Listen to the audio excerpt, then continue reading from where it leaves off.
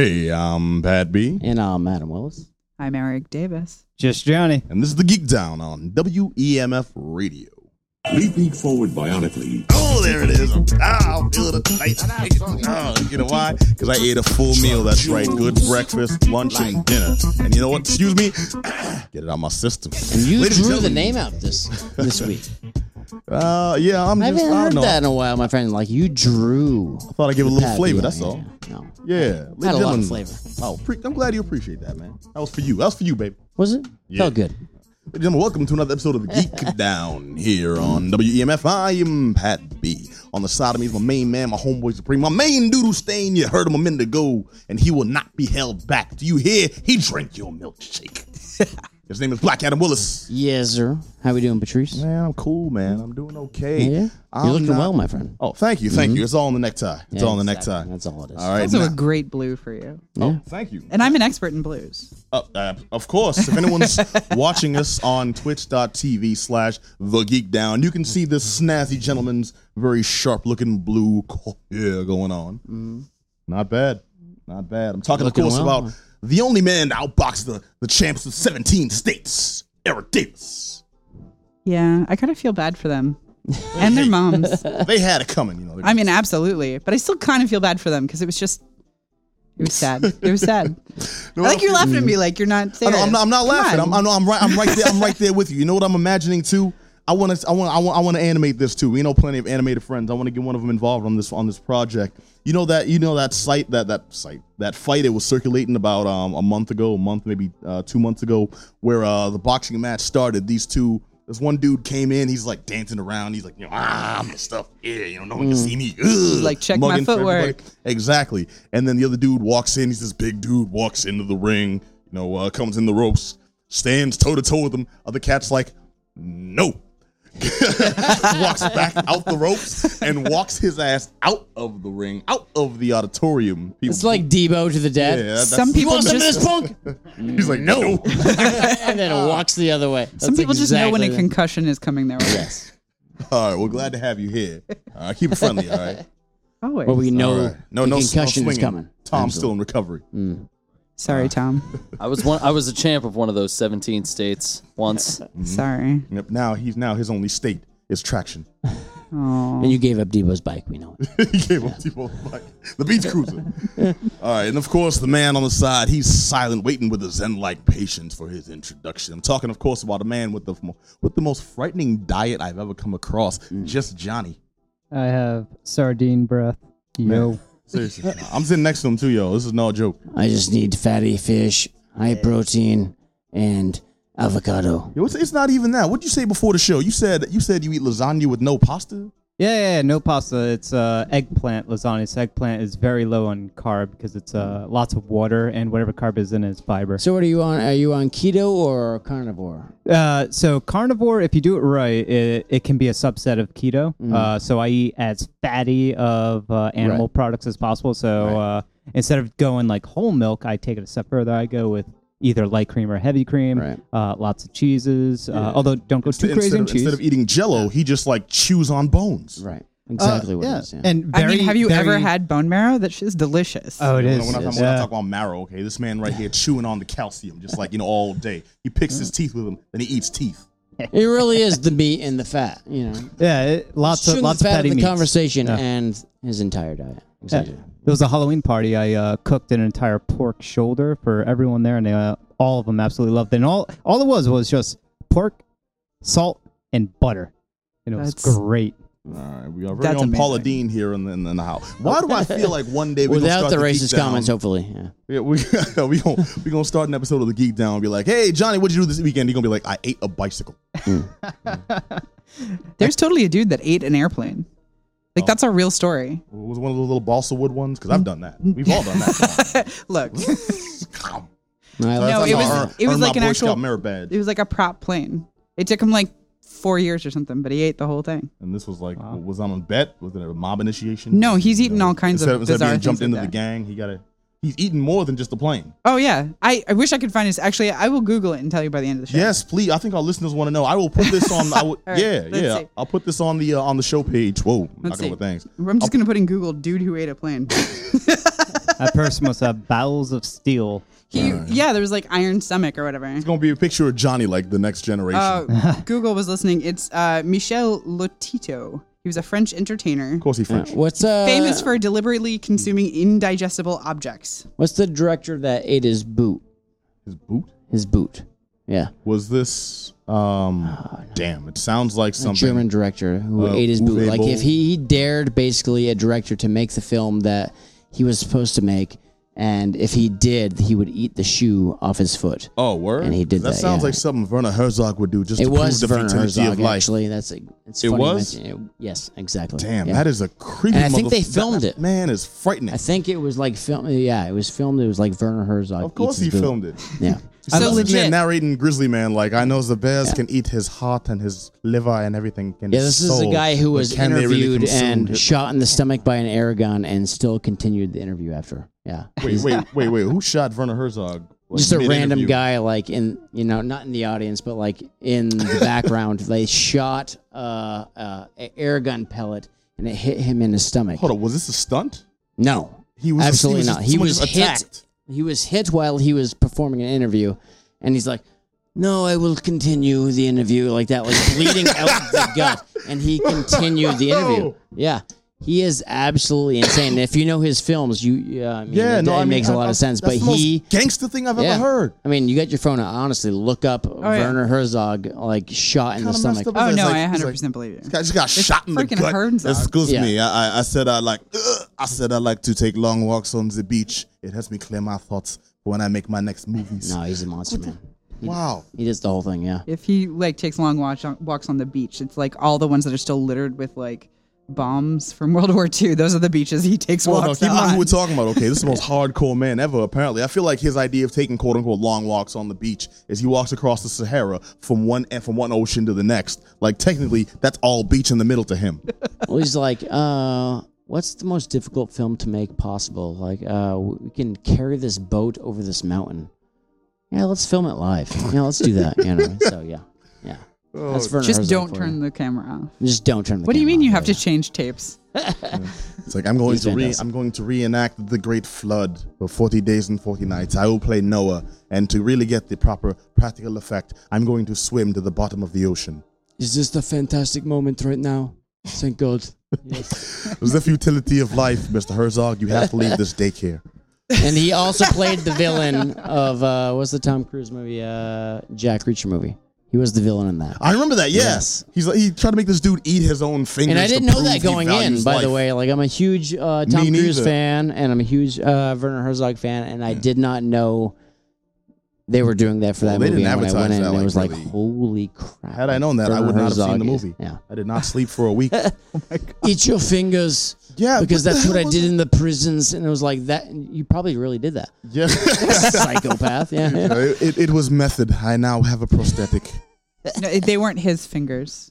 Eat your fingers, No, no, please. It is cold out. All right, well, Yes. speaking of eating fingers, that brings us to Monster Loves You. Yeah.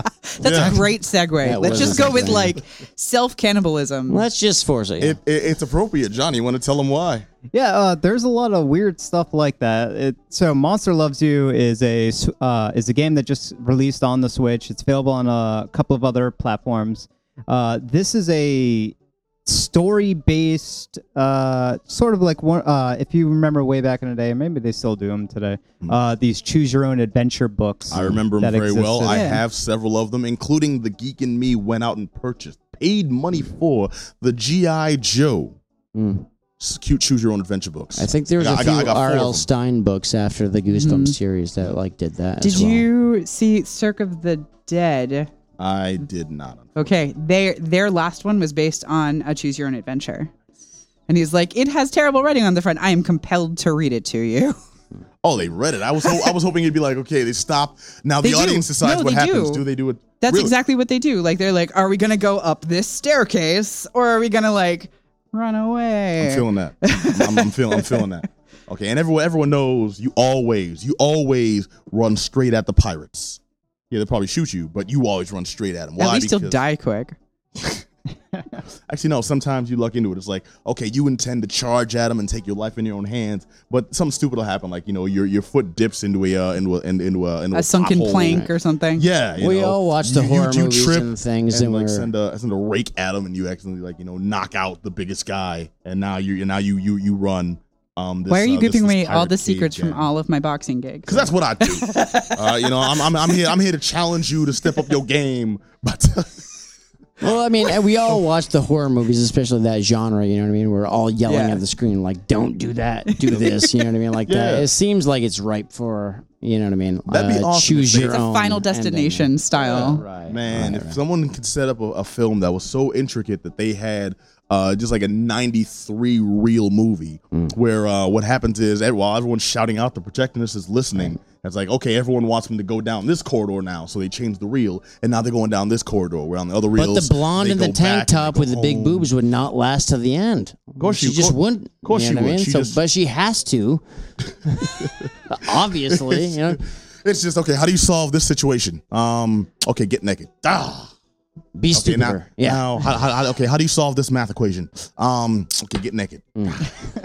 I'm assuming everyone is a 12-year-old in this thing. Right. All right, I'm sorry, Johnny. We completely We're like, here, Off-railed. tell us about this thing, and then we're just yes, gonna. please. And now back to our regularly scheduled review. Yeah, so Monster Loves You. It's a choose-your-own-adventure style game. If you were to take that concept and combine it with a personality quiz, that's essentially what this game is like. It's you start off as you're sort of looking over this, I don't know, like cesspool-like jacuzzi of ooze. Yeah, where you normally find monsters, yes. Yeah, where you normally find them, yeah. Of all kinds, depending on what kind of way this jacuzzi is located.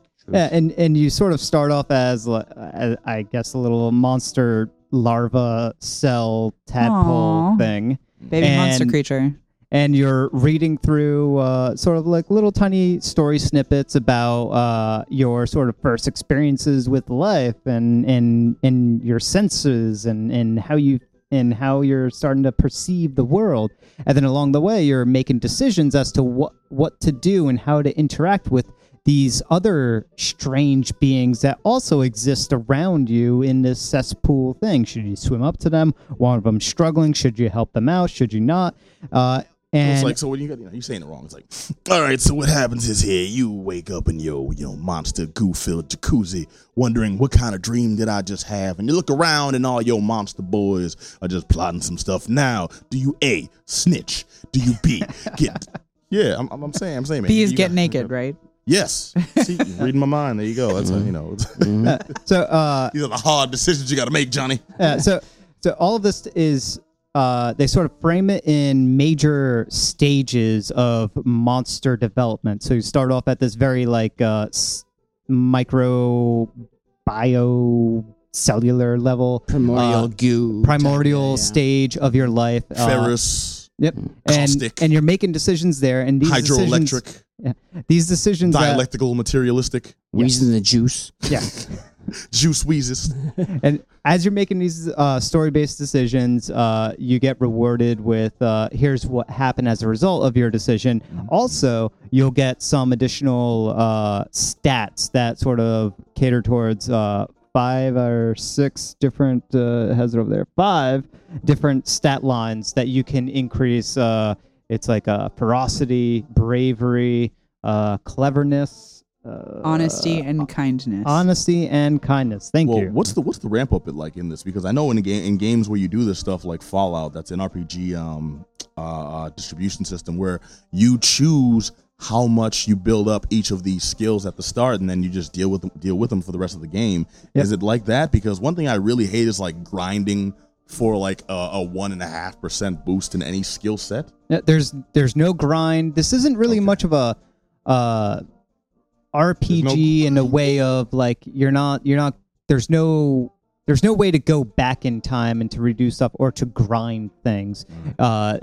Each stage has a certain number of days or a certain number of choices you can make, and then no matter what, you're going to progress to the next stage of monster development. And sometimes you might even not progress to the next stage. Your life will just end right there if you made some bad decisions. Damn, gangster.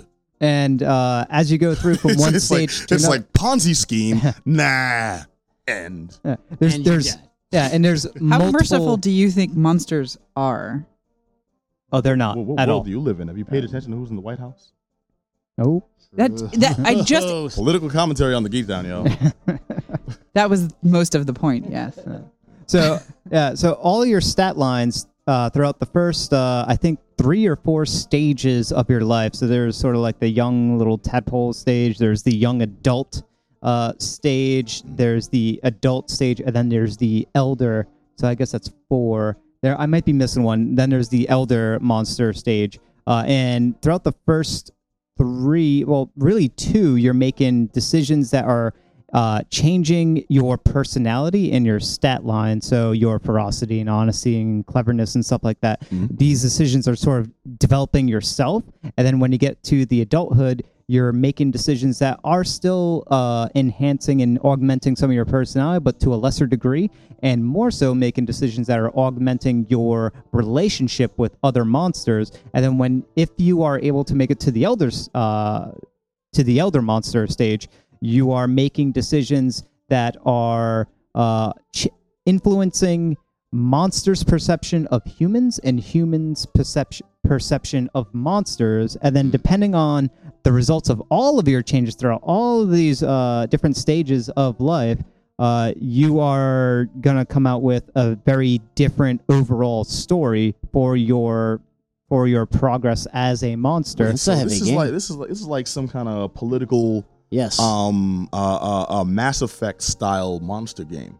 It is. If you remove all of the action elements, that's exactly what it is. You're making your decisions and sort of playing things how you think you're able to play out, although it's not some of the problems with a game like this. Now, they are aiming for a younger audience. You're not, even though these monsters are like, if you go the ferocity route, you are like killing a whole lot of other creatures, attacking each other as other monsters and stuff like that. That this game was all like, I made a decision and now we sat down and talked about it. Then we hugged it out. And then we I had gotta a live prayer with that. circle. Yeah. No, It's like the game is you play monsters, and I'm like, okay, cool. Am I eating faces? You know, am I picking off little girls riding in the woods, going to their grandma's house? You know, because these are my goals here. You know, I want to chase Bugs Bunny around a spooky castle. Okay, this is my plan as a monster. These are my life goals. You don't want so many morals. You know what I mean? Exactly. One of every the decision. Every now and then you got a popsicle them off. You know what I'm saying? I'm just saying. So as an By example, popsicle, I mean you grab a stick and then you parade them around town. Wait, are these you as a monster goals or just your goals in general? Because if they're your goals in general, like I As have a people monster, you should probably meet. Well, I mean, I'm gonna go ahead and plead the fifth on that because some authorities might be listening. But let's just say, as a monster, I have certain things I want to accomplish. Yeah. So one example is in the later end of it. There's if you sort of make your way through it, you can sort of go to town. This is when you're trying to influence the relationship between monsters and humans. You can go into town and you'll find basically Frankenstein, Dr. Frankenstein, and he's putting together a creature, and you're a monster yourself. So you can either sort of prevent him, advise him against doing what he's doing in a couple of different ways, or assist and say, no, this is how you actually make a monster. You need these types of things. Why would I want to discourage this? He's bridging the gap between regular humans and monsters. Well, this is what I'm doing. What I'm doing right there is I'm creating some kind of hybrid to bring the communities together. Sure. I'm going to tell him, look, Doc, okay, what you want to do is, okay, you want to make sure he can dance. You want to give him an afro. You know what I'm saying? Make sure he looks good in some shades. You give him some style and some flavor. That way, no one sees him. No one suspects when he rolls into clubs. He looks like he's just there to get his gig on.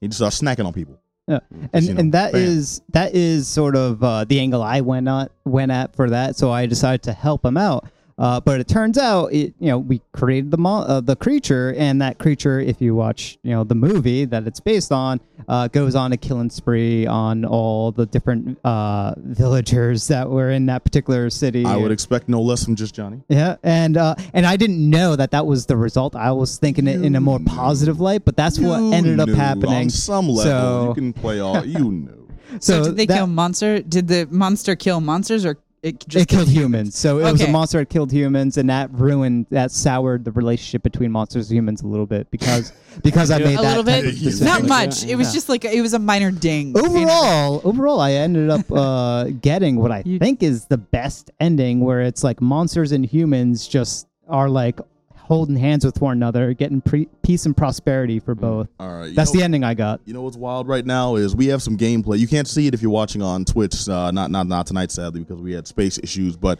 if you're watching on the WEMF Facebook stream, live stream, we've got some gameplay running in the background. And while you were talking, I was watching this, and I'm just like, I would make the exact opposite of every choice that you made because I want them to fear and respect monsters. I would rain on the holy hell havoc running through the streets. I would with this say in every like choice that doesn't really work out in movies, but then movies are actually just made by humans, and they're advocating for like humans being good. I'm at like this. every choice is like that stork looks delicious. Do I pet it? Do I set it free to procreate and make the world and beautify the world, or do I eat them? It's like why do you have to ask? I'm already picking my teeth with its like for feathers. Yeah, exactly. And it seems like the way you play this game is very much in line with your actual personality or the personality that you want to portray, role play as you're playing through this game. And I was kind of surprised. I wasn't expecting it to align as well with the personality that I was trying to aim for, but it ended up working out. Some of these some of the writing in these decisions, sort of the write-up of what's happening, the setup of the scenario just before you're given a couple of different choices, is not very easy to decipher what the outcome is going to be.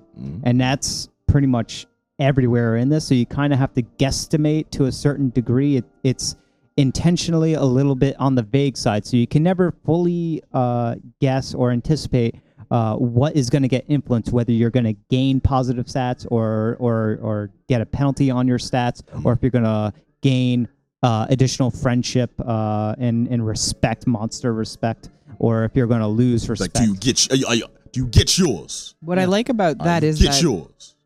it actually encourages you to take risks because you can't play the safe route. You have to do the thing one or the other because you can't assume you're going to get this result. So you might as well take the risk. Most people would side with the fact that they're going to win. You know what I mean? I think the dominant side. I'm gonna win or be a very sore loser. Right. And all right, this so ties now into I got to know, man, because I mean you've told us a lot about the game and about establishing relationships and about ticker tape parades and everyone believing the sun shines out of you. I want to know what was your interpretation, sir, because it sounds like you hated this game every second of the way. Come on now, John. I actually enjoyed this game. It's an interesting game to go through, and I'm actually interested in watching other people go through and seeing what decisions they make and what ultimate ending they get. Because one of the things I like about this game is that it's so short that wanting to play through and see all the other endings is actually viable. It takes about an hour to 2 hours, maybe 3 hours tops, in order to go through one full session. And that allows you to sort of want to go through and make certain decisions in other way. But the writing itself, as this game is kind of pitched towards a younger-ish audience, you're not going to find like spectacular writing or anything like that. The comedy in it is it leans way more towards slapstick. It's not like super, super funny. That might be a little bit of a missed opportunity. But overall, definitely a thumbs up. It's a $10 game. It's available on PlayStation Store, on Steam, on the Humble Store, on iOS, Android, and of course where I played it, which was on Switch. It's, from what I've looked at, it's $10 on all of those different stores. I'm not too certain on iOS or Android, but $10 everywhere else, and I think that's a pretty spot-on price for this type of game. All right. Thank you very much, Johnny. The game is called Monster Loves You. Yeah. And I think that's just a clever ploy. Makes you feel good, to doesn't lull them into a false sense of security and you biting them heads off. That's how I get down. Makes you feel good. Yeah, that's a good monster voice. Yeah. You're welcome. All right. Well, sure. All right, Johnny. You can take a lesson from this right here. Yep. He doesn't give a. He's like, yeah, sure, whatever, buddy. All right, now, thank you very much, my He's friend. like, I already eat entire pigs. Yeah, what else do you dude, want from me? man. I'm like cheerful and stuff, and I eat entire pigs. Just get with it. I had liver the other day. Eggs, just eggs and liver. Were they alive? No, I cook the liver. Do you like chicken hearts? Oh yeah, They're so good. they are good. Beef They're hearts so is way better though. Beef heart is like one of my favorite meats now. I don't think I've actually ever had beef heart. It is delicious. It's like a filet mignon, except way Pat cheaper. looks so like disappointed. You know, in veal everything is right now. actually more sustainable than not eating veal. Because like eating them when they're because you young, don't have to because put it's as much more resources expensive when into they grow up like that. makes It's sense. actually more viable to eat. All right, so Eat veal, endorsing eating innocent yeah. There's more nutrients in the younger animals. I mean, the younger of anything, right? If you look at plants, Yeah, my seeds dad are runs more like nutrient dense. like grows like tiny little sprouts and sells them at like farmers markets. Yeah. In like Roanoke, Virginia. 'cause Yeah, he's no, a hippie. You want to really consume them before they had a chance to experience the world. Look at peas. That childlike wonder makes them delicious. But just look at eggs, right? Eggs very nutrient dense. That's right. Yo, how gangster is that though, man? We make chicken Seriously. with like it's like I slaughtered this animal and then I basted it with its unborn children, you know, to consume for my own pleasure. Not just one, like 9 of them. Yeah. You know, because I go big, I or go rolled home. them over some other meat. You know what I mean? Like yeah. I feel exactly. like every vegan that we ever had as friends has already turned us off right now. Maybe yeah. It's tough. It's a tough world. It's okay. Anyone that complains, you can write geekdownradio@gmail.com. Attention, just Johnny. Yeah, I'll take the hate mail. I feel like he'll send them back recipes of like what you want to do is you want to get some foie gras fresh. what we're doing this Find week, the duck.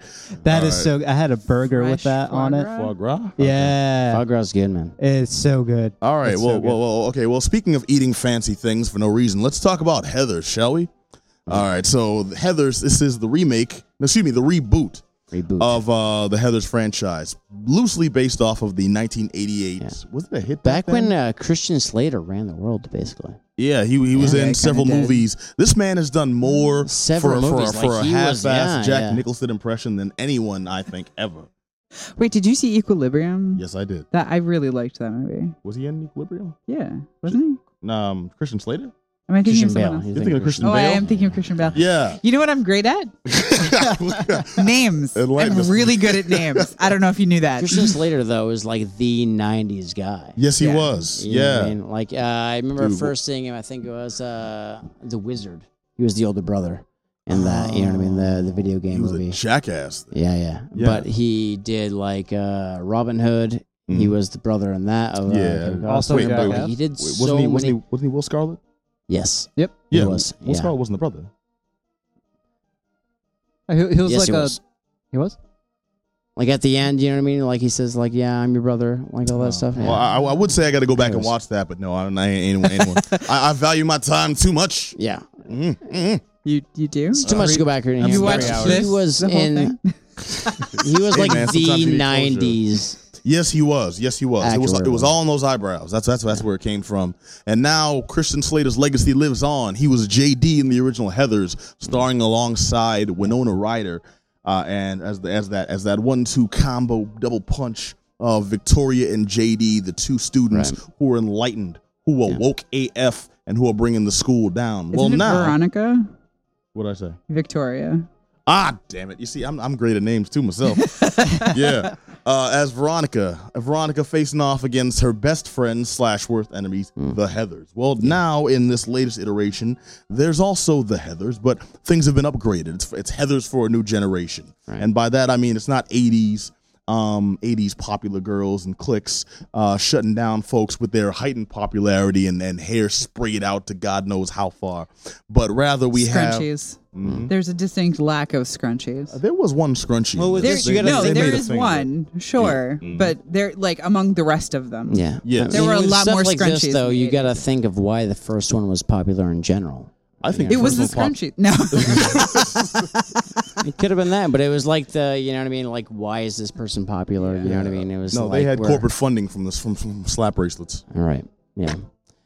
No. This latest reboot features the exploits of Veronica, who's not entirely on this same like crusade to secretly bring down the Heathers that Winona Ryder's original Veronica was. Right. This one's more like, you know what? They're my friends. I'll be out here soon. Let's just play the game. And it starts off like that, and we're like, okay, it's following that same formula, but bringing it into the 21st century, which I dug for a while. And I say for a while because we're talking about a 10-episode season. Yeah. And they lost me about halfway through. Which seems like, it seems like a series that would run out of steam.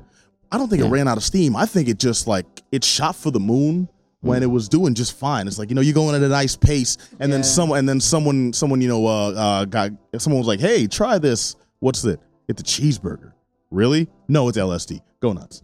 And this thing just went like nth degree ridiculous. And I mean, we're talking about a cast that includes Shannon Doherty making a cameo. That's not a spoiler. It was one of those things. I was out there. You can fans see wanna that see. in the. Yep.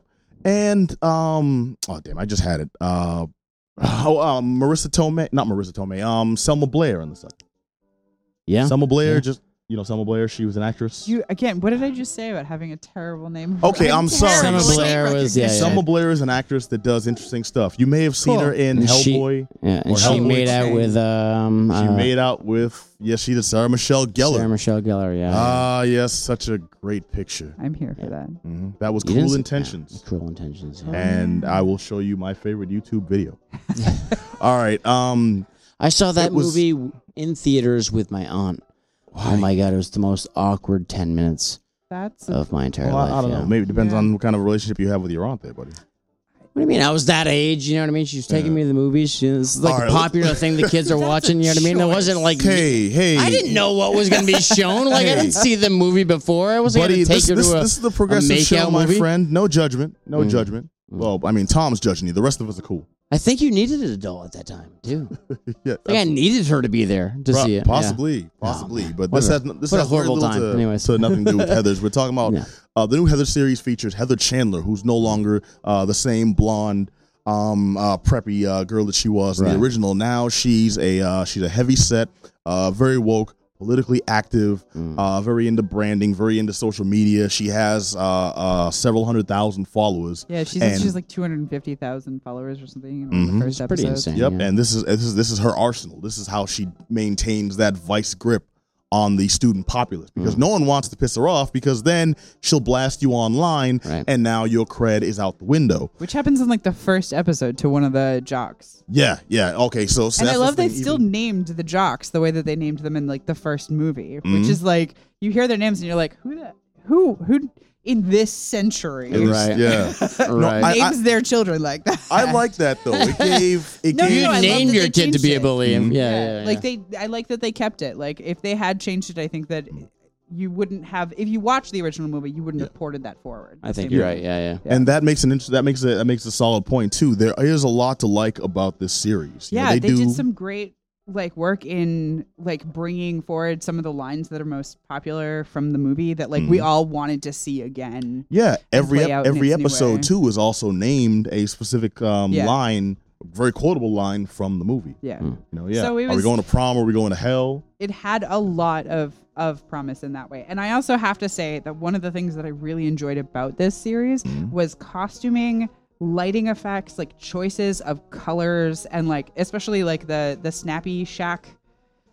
Yeah, that was interesting because Snappy Snack Shack is a running theme. Yeah, in the Heathers oeuvre, if you will. The coloring that they choose for that makes it this own contained universe. The things that happen there, are kind of their own contained things that directly influence so much else. It's it's almost its own pocket universe, the way that they light it. And I feel like that happens in a couple of different places. Oh, no, absolutely. They do a really good job of that. The same thing with the roller rink.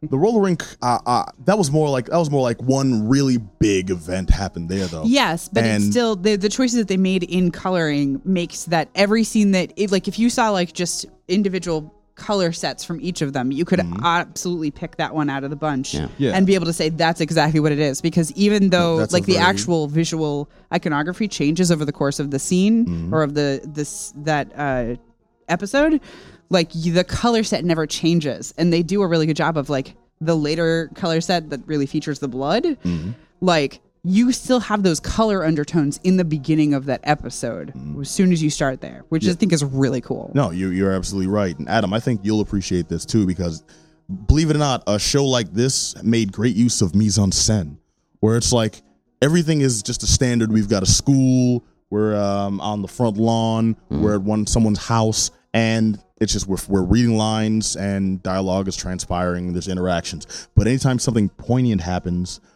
the sets played a huge part in it. Yes. You know, and everything's like really outlandish. There's fluorescence, there's black light, you know, there's like all types of interesting elements, and that's how you could tell, okay, this is not time for a bathroom break. They're setting something up. Yeah, you kind of sensed it. Yeah, and you know what? I actually didn't. I saw it, but I didn't think about how poignant that was until you just said that just now. Because the first time I noticed that was when we saw Heather Chandler's bedroom specifically. Yes. And I'm like, wow, this is an outlandish bedroom. But then again, she's a very loud, like stylistically loud child, so this would make sense. And then some stuff goes down where you're just like, oh. Yeah. Wow. Yeah. Well, that's what I like about the first one. You know what I mean? With the first movie, it's like they don't like these people. We don't like these people. Here, drink this, and they're dead. Yes. Yeah. They're not like just like you know, kind of trying to ruin their day and like trying to like sabotage their like prom or something like that. They're killing these people. Yes, you know they are. Like, let's have them drink a glass of Old Blue. You know what I mean? Like what Christian Slater says about one of them. Yeah, he was also that like dude they are was actually poisoning these people and they're killing them. You know what I mean? It's so. It's playing with your tropes that you know with these films and these genres, but it's taking them to the nth degree where these people are actually like, you know. If I remember correctly, that scene and like other recurring things about the idea of like feeding someone Drano actually influenced a really awful, notorious murder that happened in Utah. Absolutely. That like. I don't know if you've ever heard of the podcast, like My Favorite Murder, but that was on it, but like super. They were like, called the Kool-Aid murders. Yeah. Someone mentioned it on it, and they were like, "Oh my god, that is such a messed up one." And given what they talk about, like absolutely, all I'm saying, like I looked it up and I read the whole thing on like Wikipedia and was just like, "I'm out.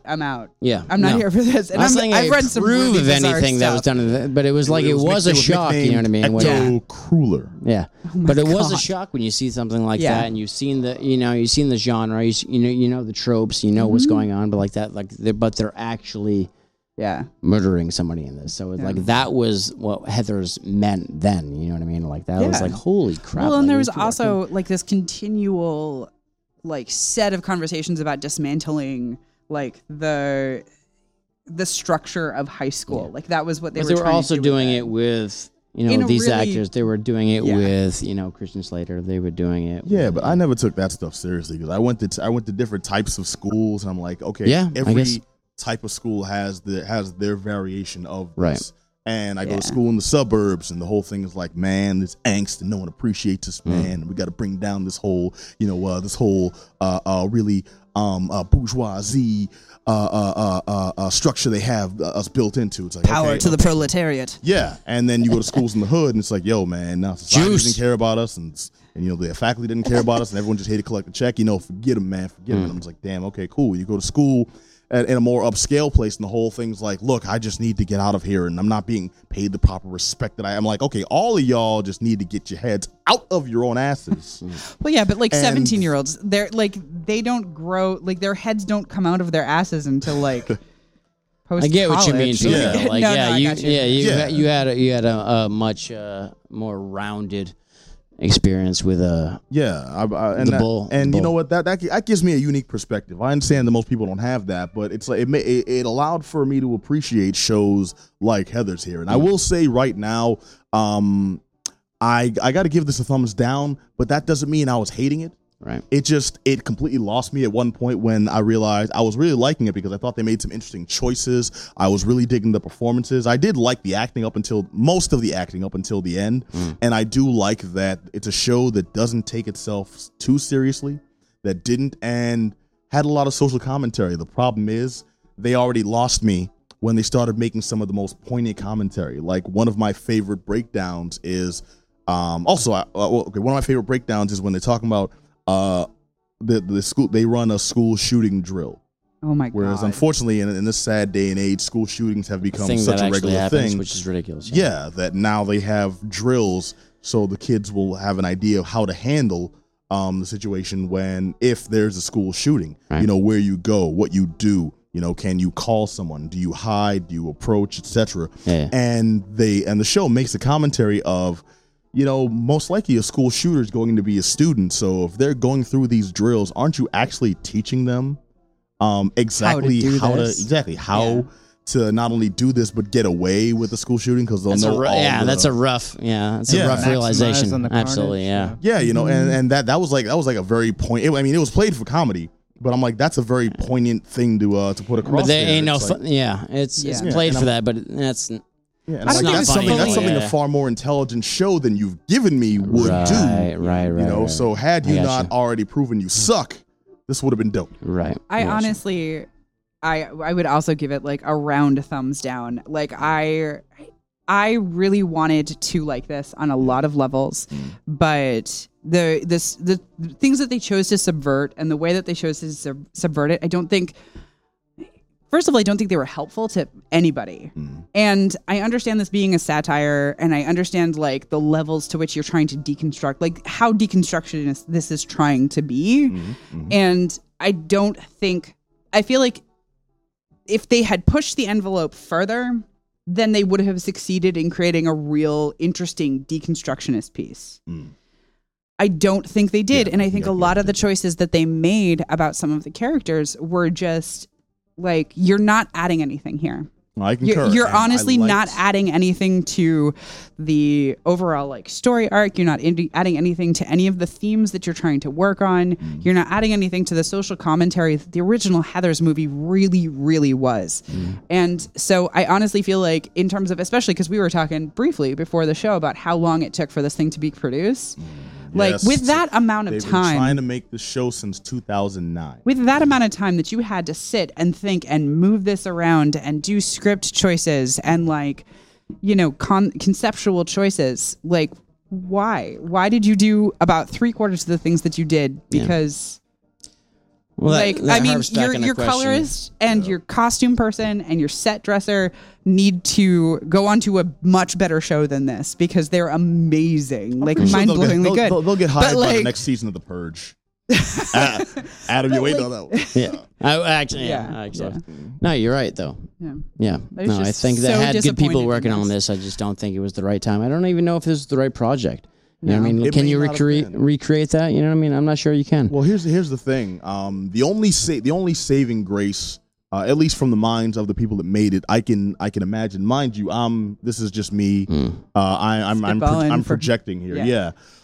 Is that, and I didn't get this when I saw. I watched up until the last episode, and I'm like, oh well, at least there won't be a season 2, because that is final. That's done. Yeah, but apparently the show was always intended to be not always. It was intended after like the 3rd cancellation and pick up again to be anthology style, but anthology by season, not by episode. So one season.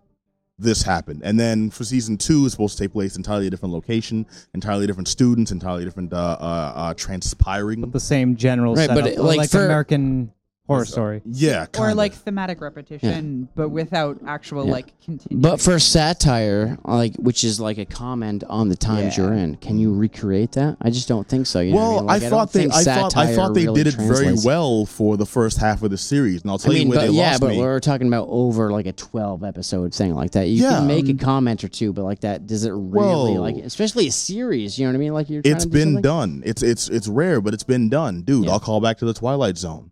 Various iterations, the 60s and the 2000s, not so much the 80s variation. That wasn't so much on the time, just the general ridiculousness of. Better example. Right? Okay, you want to talk ridiculousness? There you go. No, you're right. But it always carried the same general theme. All they did was change the character, and by changing their personality, then you alter the events until you got Stephen Moffat, whose head is so far up his own ass, like deep up there. Okay, better example, a final example, because I realize we're kind of beating a dead horse here now. Is come on, I just had a Black Mirror. Oh yeah, I get you. I think they do. I get you. But they that's also- episodic. Yeah. Well, help me help you, okay? Okay. I will say, though, that I was so annoyed with this series that when I got to the end of it, I shut it off. I took a walk around my house and then I sat down and watched Black Panther again just to remind myself that good media still existed. Oh. Yeah, the point where they lost me is when it showed Veronica, our rock, the voice of the audience, is just as, if not crazier than everybody else. Everyone combined. And I'm like, why would you do this of all things? Because he's Especially crazier than JD. And it crazier than the undermines Heathers. so many things that otherwise you would have done pretty well in this whole thing, especially with JD being this, especially there's moments they where took they're that rug trying and said, to- yeah, there's moments where they're trying to sort of completely off tilt the idea of undermining the patriarchy, but also dismantling it anyway, and then suddenly they're like, oh no, she's also completely batshit. And it's okay, so any work you've done so far is completely out the window because you've just completely our voice, our unreliable narrator is completely undermining her everything that we're trying to do here. Yeah. So you heard it from Eric's voice right there. Heather's great fashion. Yeah. Oh yeah. Just mute it. Just mute it and take notes anytime Heather Duke is on screen. Yeah, basically. That fool was fierce. Oh my god. All right, so now I'm gonna kick it over to my man Black Adam Willis because this dude right here is gonna rock you. He will rock you. Because buddy, you're a boy. Make a big noise. Oh man, that's a great setup. Thank you. Did it so well. Yeah. Right. And I'm not a huge fan of biopics. Yeah, we were talking about that actually. Yeah, You've got a couple of choice favorites. Yeah, it's not your thing, but you know what you like. Yeah, you remember when Ray and Don't get me started on Jamie Foxx and that mother. yeah. And We also, I don't think I have the time for that, bro. but Ray and It was Ray, Walk the Line. Walk the Line came out the same year. Yeah. I think the Bob Dylan one came out the year before that. Yeah, Just we were talking about that before the show. That Yeah. one is so cool. And I didn't get a chance to bring up the best biopic, in my opinion, the 5-hour miniseries of the Jacksons. Yeah, that actually is one of my favorites. Yeah, it's just a great biopic. And the lesser known 4-hour miniseries of The Temptations. Yeah. So all those kind of harp on the same thing where it's just there's a childhood trauma that affects the rest of their life, and that's going to dictate everything else that happens in the movie. Yep. And Freddie Mercury is the discovery of them damn teeth. Yes. That this dude was And this struggling with doesn't the entire exactly movie. follow that, but this is also a movie that plays it way too safe for me, and a movie about, in my opinion, the greatest leading man in rock music ever deserves a little bit more risk, a little bit more, that daring, bravado, cocksureness that he carried with him, and this movie did not have that. Nope, I know exactly what you're talking about, man. We're talking, of course, about Bohemian Rhapsody. This is the new biopic about Queen, about Freddie Mercury, about the inception of the band and the character, and everything like that. And it was a serviceable movie. However, it did not really do anything that I would expect a movie about this kind of character to. You know what I blame that on? I blame that on the fact that the band itself, or at least a couple of members of the band, had a huge say in what transpired in the actual script, and that's one of the reasons why it took so long to make. And one of the reasons, if you remember, for a long time, it was well publicized that Sacha Baron Cohen had been tapped to a star. Years. That was They were listed on the opening credits as executive producers. Yes, they were. Yeah. Yes, they were. And that whole thing is, I mean, if someone's making a movie about you, you're gonna want to look the best you can, and you're not gonna want people to see that time you stole a candy bar. But that candy bar ended up, being the one guilty pleasure of the local mob boss. So then that mob boss went and torched that store. And what you didn't know is that, your little cousin was starting at that store the first day. He was going to surprise everyone with his first paycheck. But then he got caught in the back, taking out some boxes. And, he had to pee real quick. So, he went to the bathroom even though he wasn't supposed to because he was on shift. And so what happens is, they find out that Adam Willis is responsible for the store being burned down. You're not going to want that publicized because then you're going to have people after you. And then your mom's going to walk out the theater I knew it was you the whole time. You told me you didn't do it. And I'm like, Mama, you got to understand. I'm sorry. I didn't know it was going to go down like that. I just wanted a zag nut. It's like, I got a zag nut for you. You're disowned, mother. And I don't know why your mother's calling you mother. Anyways, you get what I'm trying to say. You want the highest of the highs. You're not going to want the low points, the gritty points, the things that aren't going to make you come out smelling like a rose, but the real that the true fans are going to want to see.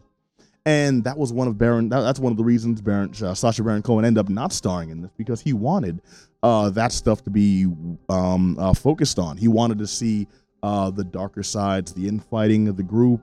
He wanted them to focus on a good part on when Freddie Mercury found out that he was stricken with AIDS. And I mean, that's a really sad story that no one really knows. Everyone knows, yes, he had AIDS, but people don't know that when he came out to the band, he let them know and then performed at Wembley, and then he died like within like 2 weeks of that whole event. Yeah. So it's like he let them know, performed at Wembley, sick as hell, and then like died right after. Like it's just I think in hindsight that makes the performance that much better, but like it's the drama, it's that all that that grittiness, you know what I mean, that makes the story so much better. So that's the part we want to know. And this movie definitely had cat teeth because you're right, it played it very safe. Right. But first of all, that didn't help the box. That didn't hurt the box office at all. This movie made like $50 million. And plus, easy. He played Freddie Mercury great. Yeah, Rami Malek did a really good job. I'm not hating on him. I liked his performance. Yeah. Even though I couldn't take my mind off them damn teeth. Yes. Okay. Freddie Mercury did have some issues with his teeth, but Rami Malek in this movie, he was very self-conscious about that too. Yes, but the second star of this movie was Rami Malek's damn teeth in his mouth. This dude the whole time and he was struggling with them too. They were falsies, and he was like, you can see him like loosen every now and then, where he's like, he's chewing. Got to get that. Got to make sure he resets him before he says his next line. You know what I got the sense of a couple of times. You ever watch The Wild Thornberrys? Yes. Okay, the father with those incisors that are coming out. Nigel. Yes, Nigel Thornberry and his teeth in the next zip code. Give him a second; they'll catch up. Anyways, that's the sense that I got, but that's my opinion. I still love the music of Queen, and I think that's one of the main reasons it did so well, despite reviews like the one we're giving it now, where it's like it felt safe. It's not safe. Giving you like the gritty underbelly that Queen's kind of kept under wraps for a while. It's like the Dylan one that I referred to earlier, and that's not my favorite movie, but like that took a risk because that played Bob Dylan. Well, that's just because you're more of a Neil Young man. Well, that was like they played Bob Dylan as like 5 or 6 different people. You know what I mean? They had Christian Bale play him. They had Cate Blanchett. They had Heath Ledger even, you know what I mean, play Bob Dylan in the same movie. And it showed like the different characters and the different personas that Bob Dylan assumed in his career. And it was like this weird kind of take on his life, which is, if you know Bob Dylan and you study his music and everything, it kind of assumed that like personality. And so it was a certain risk, and like I don't think it paid out in the movie in terms of an enjoyable standpoint, but like that was at least more accurate than this straight line storyboard type of movie that like I think most biopics get. And so I think that was kind of the point of this movie, was to not go on the accurate side and to lean more towards. I'm saying that even this felt safe. You know what I mean? I think they should have taken more risk. Yeah, it did, but it also seemed like this was a conscious decision to do kind of in spirit of Queen and what Queen was about, which was to entertain the audience. Right. And this movie, if you just take a step back and look at it, like, were you entertained by this movie? I was very entertained by this. Were you not entertained? It was fun to watch. It was interesting. I never thought there was a dull moment in the movie.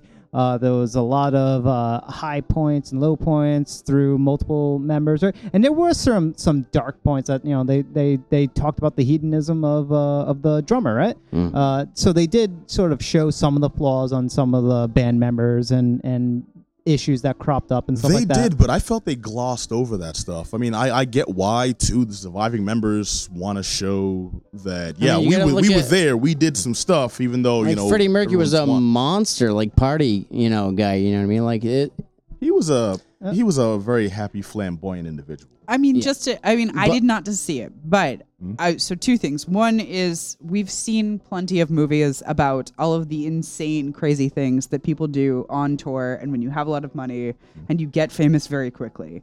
So like that Weird Al movie, man. Woo! It's so too. they've been in some ways that like that's been done. Like we've seen those before. We know what that is.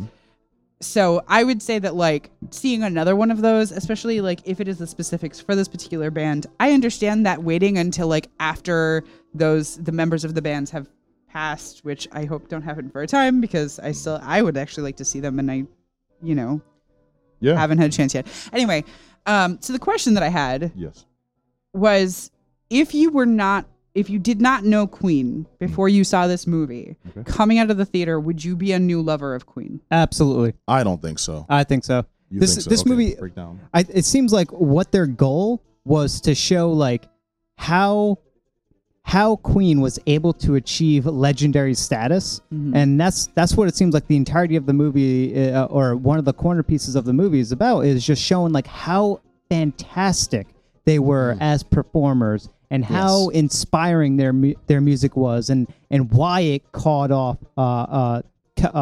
fire so quickly, and still gets radio play to this day. Yeah, and the passion behind not only the band but why the fans were there, and why the fans still built up, even though they are a quirky band that had a frontman that was not cookie cutter, But my question would be like, who's seeing this band? I mean, who's seeing this movie about this band who has not heard any of their music? Yeah, that's the thing. Like, I think. is this nobody. appealing to a new audience? Like, I personally don't think so. But like, that's not a bad thing either. Like, everyone knows Queen. Does this reveal more about them? Like, I know Queen. I love this band, and I'm not learning any more about them than I knew before. Yes. And I wanted to do that. And so, like, I think most of the people seeing this movie are going to really experience something that they really enjoy, and they're going to have a lot of memories about good songs and good times.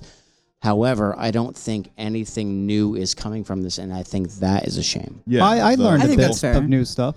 Well, the most positive thing I can say about this, because I still do, I know like background facts about Queen, and like virtually none of the stuff was presented in this movie, or if it was, they didn't focus on it. Like, this is an interesting fact that was the thing that happened. Even what I just mentioned, like how close the time was between him revealing that he had the illness and when he actually died. Yeah. That was like, that's like a crazy fact that they didn't gloss over in the movie. They just did. It was like they should have shown a light on it. That was a perfect opportunity to say this is some new stuff which we might not know. And they just moved right past it. The only thing that I learned from this is because I wasn't really of like the age to be fully coherent for the Wembley performance. So it never dawned on me how, because he was sick, how poignant that was. Yeah, too, and he was changing notes and altering his approach to songs, and if you didn't know that's what he was doing, it just sounds like, he's performing live. It's always going to sound different than it does in the album. But he couldn't hit a high note, so he found a clever way to introduce a low note. He couldn't do a move, so he made it so I'm doing this as a sit-down performance now, and it's going to be artsy. It's like he worked around that, and that's like that really speaks to musicianship, and to being that that's good what a makes performer, him like, the greatest leading man. He was damn good. Yeah, I want to wait. I'm fantastic, sorry. I don't want to cut you off. I just want to go back to the question about whether or not this would make someone who's not familiar, who's not already a Queen fan, like go see this movie. And the thing I took from it is I love Queen. I've loved them for years. Yeah. All my life. All my life. Nah, not all my life. I'll be honest with you. It wasn't until I was 11 years old. 11.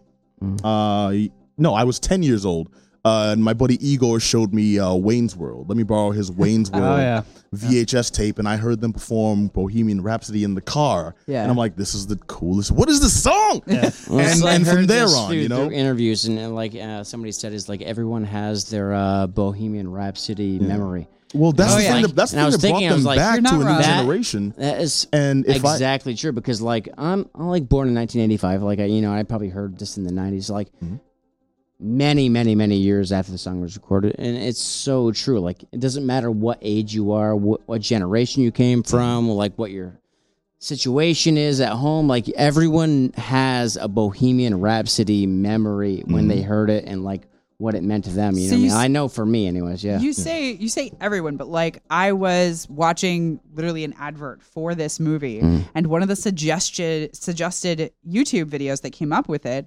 was actually a guy listening to Bohemian Rhapsody for the first time. And he was, Generation Z, like he was not that old, but he'd never heard it before.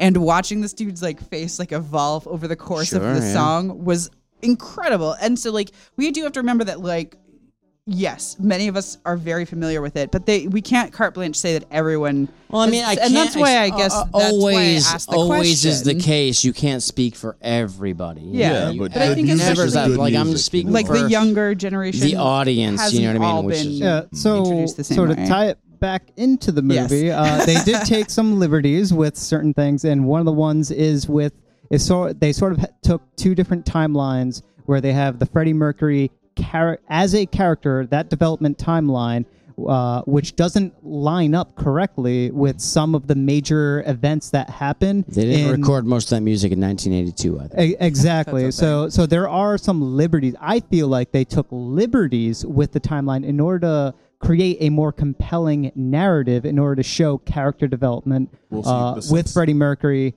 and sort of give to tie together a satisfying ending with Live Aid, which is probably Queen's biggest, most important performance, and just to might be the greatest performance in the history of rock music. By the way, as just a filmmaking, holy crap, like they recreated Live Aid. Yeah. That was phenomenal. Yeah, that was absolutely wild. They had phenomenal. God knows how many people in that stadium. Yeah. And it was the same thing they did for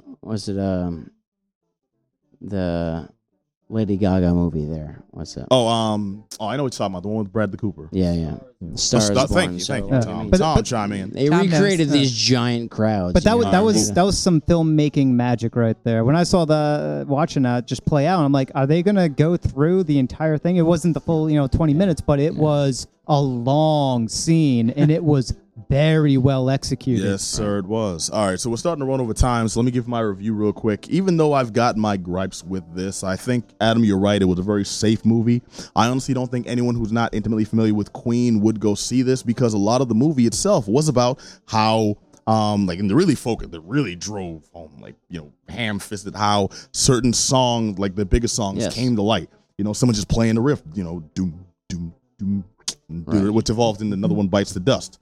I want to do something that gets the crowd involved. Hey, try this, guys. Doom, doom, doom, doom. How each of those was built, and they went like deep into those songs. And if you don't have an attachment to those, it's not going to mesh with you. Despite that complaint, I still think, despite those complaints, that this was definitely a thumbs up movie, because it's a good concert movie. And sometimes, even though it's a biopic where they didn't give all the inside information I would have liked to see, they still gave you a movie that you can enjoy on the level of it's good music. It's an interesting thing to learn about a band, and maybe if I wasn't familiar with it going in, I would want to know more about these cats, if just to hear some more of these tunes. So I'll give it a thumbs up. It's kind of a soft one, but it's still one I would recommend people see, just on the fact that you get to hear some dope tracks. Right. Great. I won't give it a thumbs up, but I won't give it a thumbs down. So I'm going to kind of like, I know what you're about to say. Yeah. But you of all people, sir, this is a movie that's kind of like a half measure. Like I know Bryan Singer made this, and I don't approve of anything he's doing right now. I don't think he's done anything for me to kind of like measure him by, that I want to assign my name to. However, Queen is such a great band, and I think it deserved a better movie. At the same time, I don't think this was a particularly bad movie. You're just like you just said. Like, I think this is a movie you want to watch where you like the music, you like what's going on. I just don't think that explained anything more to them that you didn't already know. So it doesn't make it bad. It doesn't make it great. It just makes it middle of the road. I don't know if that's bad in general. But I would say if I was leaning anyway, it'd be down, but I don't want to give it a thumbs down. All right. So with the ultimate cop-out, now I turn it over. He walks whirly down the street with his brim pulled way down low. Eric? I didn't see it. Remember? Oh, yeah, never mind then. We talked about this beforehand. All right, well then, no. You okay, looked at me dead in the face and like, you're going to be sad you didn't see it. Yes, I absolutely am. All right, well, he's just a skinny lad. He never knew no good from bad, but he met every blue-eyed floozy on the way. Yep. Just Johnny. I gave it a thumbs up. It's as a movie, it's very entertaining. There is a very clear narrative there. There's character development. There's some fantastic scenes to watch. There's comedy. There's drama. It's got a lot of what you want as a accurate retelling of the history of Queen. Yeah, they take liberties. So if you know that going in that there's going to be some liberties taken with what the events that actually happen, if you know that beforehand, then it'll be pretty well. But I learned a couple of new things from watchers. I'm not like a huge like historical know everything about Queen. I just love their music. And if you just like their music, you're gonna really enjoy this. As long as you don't scrutinize the liberties that they take with the story. All right, out of the mouths of malnourished babes themselves. All right, this has been the Geek Down here on WEMF Radio. I want to thank you all for joining us for another action-packed, fun-filled show. We talked Monster Loves You, and it was frightening. We talked The Heathers, and it was fluorescent. We talked Bohemian Rhapsody, and it was funky as all hell. And now, I want to thank you all for joining us and reminding all, if you heard anything tonight you want to chime in on, hit us up at geekdownradio@gmail.com and tell us what was good, what was bad, what was happy, what was sad. Tell us about your favorite Queen song even. And if Please do. Yes. I would love to hear about your favorite Queen song and where you've heard it. I will share all of them with the Please. group. Tell us stories. Tom, we're going to wrap after the show. Man, I want to get that story about when young Tom first heard Fat Bottom Girls and changed his life. It did change my life. We'll get into it next episode.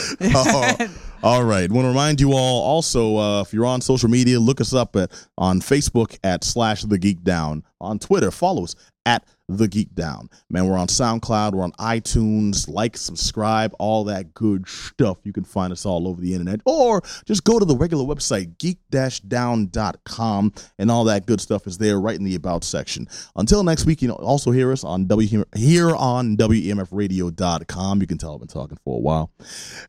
And we'll catch you all every Monday night right here. Same bad time, same bad channel. But until next time, reminding you, be excellent to each other. Peace. Okay, so what y'all need to do is pay attention to what I'm saying right now. Yeah. Come through Ugly Duck Studios. I just want to let y'all know it's 10% off for all Sound Museum artists. Salute. You like where I'm about to go? To really set some shit down. Ugly Duck Studios. It's all about UDS. 155 North Beacon Street, Boston, Massachusetts. 508-259-0956. www.uglyduckstudios.com. If you ready, that's on you. Pinot Bros Inc. Boston's best tattoos. 1100 Cambridge Street, Cambridge, Massachusetts. Check them out at pinobroink.com, where Boston's rock scene puts ink to skin. Listen back to any WEMF broadcast at WEMFradio.com/podcasts. Listen back anytime, anywhere, using your digital database, computer thingy-mabobber. Yeah.